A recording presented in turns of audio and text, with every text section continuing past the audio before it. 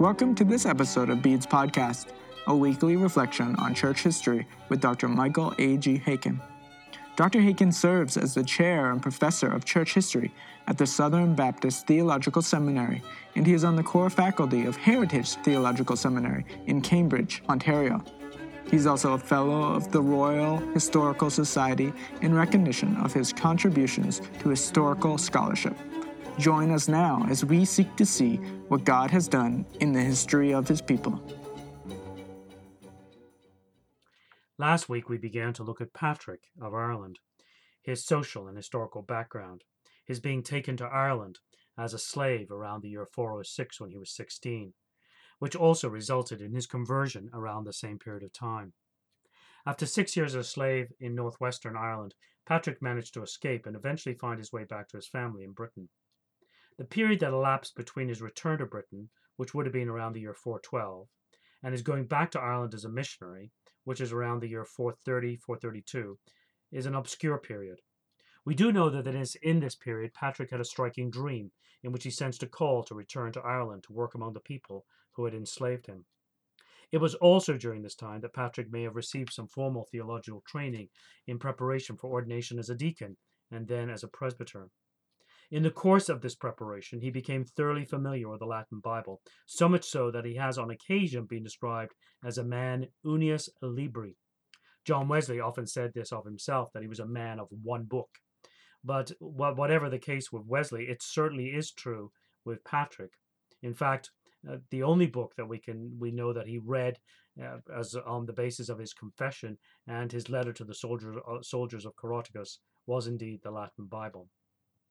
At the end of this period, that is around the year 432, he departed for the part of Ireland where he had been held captive. That would have been the northwestern part of Ireland. He would never return to Britain. As he wrote in his Confession, chapter 43, "Wherefore then, even if I wished to leave and go to Britain, and how I would have loved to go to my country and my parents, and also to Gaul in order to visit the brethren and to see the face of the saints of my Lord. God knows it, that I much desired it, but I'm bound by the Spirit, who gives evidence against me if I do this, telling me that I shall be guilty. And I am afraid of losing the labor which I have begun. Nay, not I, but Christ the Lord, who bade me come here and stay with them for the rest of my life, if the Lord will." And in another text from the same work, he could state, "I came to the people of Ireland to preach the gospel and to suffer insult from unbelievers, bearing the reproach of my going abroad and many persecutions, even unto bonds, and to give my free birth for the benefit of others. And should I be worthy, I am prepared to give even my life without hesitation, and most gladly for his name. And it is here that I wish to spend it until I die, if the Lord would grant it to me."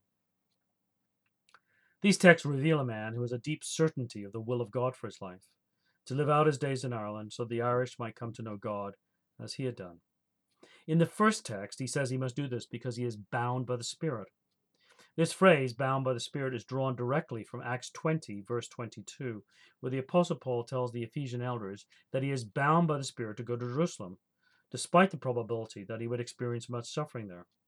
The Apostle is committed to doing what he perceives as God's will, no matter the cost. The clear implication in Patrick's use of this term is that he shares the Apostle Paul's depth of commitment. Moreover, Patrick's writings display the conviction that his evangelistic activity was to be one of the final events of history. Here he is speaking in Confession, chapter 34. "I must accept with equanimity whatever befalls me, be it good or evil, and always give thanks to God, who taught me to trust in him always without hesitation, and who must have heard my prayer, so that I, however ignorant I was, in the last days dared to undertake such a holy and wonderful work, thus imitating somehow those who, as the Lord once foretold, would preach his gospel for a testimony to all nations before the end of the world. So we have seen it, and so it has been fulfilled. Indeed, we are witnesses that the gospel has been preached unto those parts beyond which there lives nobody." This text well fits the experience of one for whom the fall of Roman imperial might was a fresh memory, and who, like Jerome, regarded that event as a sign of the end of the world. It also fits well with one who had been raised with a geographical view, typical of most Romans, that beyond the shores of Ireland there was only Oceanus, ocean. To a man of classical antiquity like Patrick, Ireland was literally the last country on earth, It was the most westerly country in Europe. Beyond it was nothing. As Patrick's pagan contemporary, the poet Rutilius Nematianus, put it in the late 14s, the province of Britannia is, quote, parted from us in Rome far as earth's most distant bound. In Patrick's mind, he had been called then to preach the gospel to the last nation on earth in the last days. The course of his travels in Ireland is not at all clear from his confession, but it was probably restricted to the northern half of the island. His ministry in Ireland was extremely successful, though he certainly had not evangelized the whole of Ireland by his time of his death, which cannot have been long after he wrote his confession. Patrick died around 461, and from that point until the early 630s, total silence reigns about him in the Irish Christian tradition. In the 630s, he is mentioned by Cummian, abbot of Durrow. In a letter to Seguin, abbot of Iona, Cummian describes Patrick as, quote, the holy Patrick, our father. But this shroud of silence should not be taken to mean that Patrick was forgotten. His works, the Confession and the letter to the soldiers of Coroticus, were obviously copied, cherished, and transmitted. Moreover, his missionary labors firmly planted the Christian faith in Irish soil and left a deep imprint on the Celtic Church that would grow up from this soil.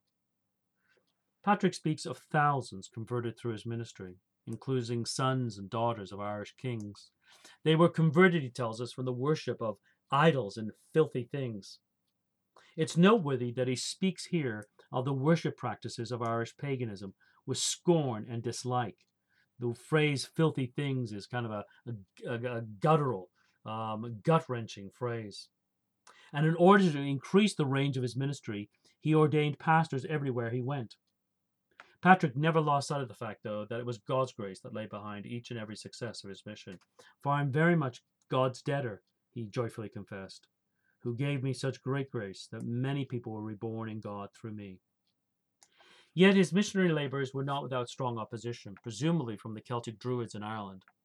In one section of his confession, he says, daily I expect murder, fraud, or captivity. Patrick's response to these dangers reveals the true mettle of the man. I fear none of these things because of the promises of heaven.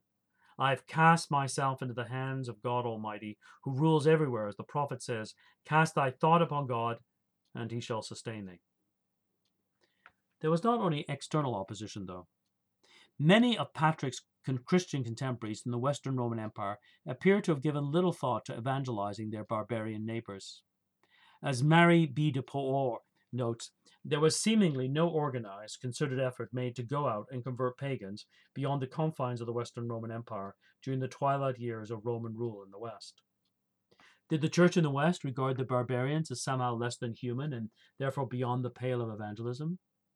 Whatever the reason, Patrick's mission to Ireland stands in splendid isolation. And thus, when Patrick announced his intention in Britain to undertake a mission to the Irish, there were those who strongly opposed him. Patrick remembered them saying this. Many tried to prevent this my mission. They would even talk to each other behind my back and say, why does this fellow throw himself into danger among enemies who have no knowledge of God? Patrick, though, was assured of the rightness of his missionary activity in Ireland. He knew himself called to evangelize Ireland. He had a deep sense of gratitude to God for what the Lord had done for him. I cannot be silent, he declared, about the great benefits and the great grace which the Lord has deigned to bestow upon me in the land of my captivity. For this we can give to God in return after having been chastened by him, to exalt and praise his wonders before every nation that is anywhere under the heavens. Most importantly, he had a robust understanding of what Scripture clearly touches and teaches on this matter. We ought to fish well and diligently, he writes, as the Lord exhorts in advance and teaches, saying, come after me, and I'll make you fishers of men. And again he says through the prophets, behold, I send many fishers and hunters, says God, and so on. Hence, it was most necessary to spread our nets so a great multitude and throng might be caught for God, and there might be clerics everywhere to baptize and exhort a people in need and want, as the Lord in the gospel states, exhorts and teaches, saying, going therefore now, teach all nations, baptizing them in the name of the Father, and the Son, and the Holy Spirit, teaching them to observe all things whatsoever I have commanded you. And behold, I'm with you all days, even to the consummation of the world. And again he says, "Go therefore into the whole world and preach the gospel to every creature. He that believes and is baptized shall be saved, but he that believes not shall be condemned." And again, "This gospel of the kingdom shall be preached in the whole world for a testimony to all nations, and then the end shall come." And so too the Lord announces through the prophet and says, "And it shall come to pass in the last days, says the Lord, I will pour out my spirit upon all flesh. And your sons and your daughters shall prophesy, and your young men shall see visions, and your old men shall dream dreams. And upon my servants indeed, and upon my handmaids will I pour out in those days of my spirit, and they shall prophesy." And in Hosea he says, "I will call that which was not my people, and that her that had not obtained mercy, one that has obtained mercy. And it shall be in the place where it was said, You are not my people, there they shall be called the sons of the living God." Finally, we need to note that it was faith in the triune God that ultimately led Patrick to Ireland and kept him there. It was this faith that he was bound in the Spirit. It was this faith that he longed to pass on to the Irish. As he wrote in Confession, chapter 14, in which he ties faith in the Trinity and mission together. "In the light, therefore, of our faith in the Trinity, I must make this choice, regardless of danger. I must make known the gift of God and everlasting consolation. Without fear and frankly, I must spread everywhere the name of God, so after my decease I may leave a bequest to my brethren and sons whom I have baptized in the Lord, so many thousands of people." The Celtic Church that grew out of the ministry of Patrick was marked by a number of these elements of Patrick's life. It was deeply missional, deeply missionary, seeking and achieving the evangelization of other parts of the British Isles, and then going back to the continent and re-evangelizing parts of what were then Gaul and Italy. It was also deeply devoted to writing, which is very curious. When Patrick got to Ireland, the Irish were largely illiterate. Patrick himself, as he admits, struggled with writing. But when he died, and in the years that followed, he left this bequest of passion for literacy and a passion for writing and reading, to the point that by the late 6th century, the late 500s, Ireland was probably the most learned area of Western Europe. And then finally, he left a deep interest in the Trinity. And Patrick's Trinitarianism, which is very evident in his confession, becomes a marked element of the Celtic Church, their fascination with and their desire to proclaim the doctrine of the Trinity. So Patrick, the real Patrick, much more interesting than the hallowed saint of the medieval period and the various legends that grew up about him. A passionate evangelist who wrongly believed that he was living in the very last days of history, but whose passion for taking the gospel to the Irish is still needed to be emulated today in many parts of the world. May God raise up many Patricks.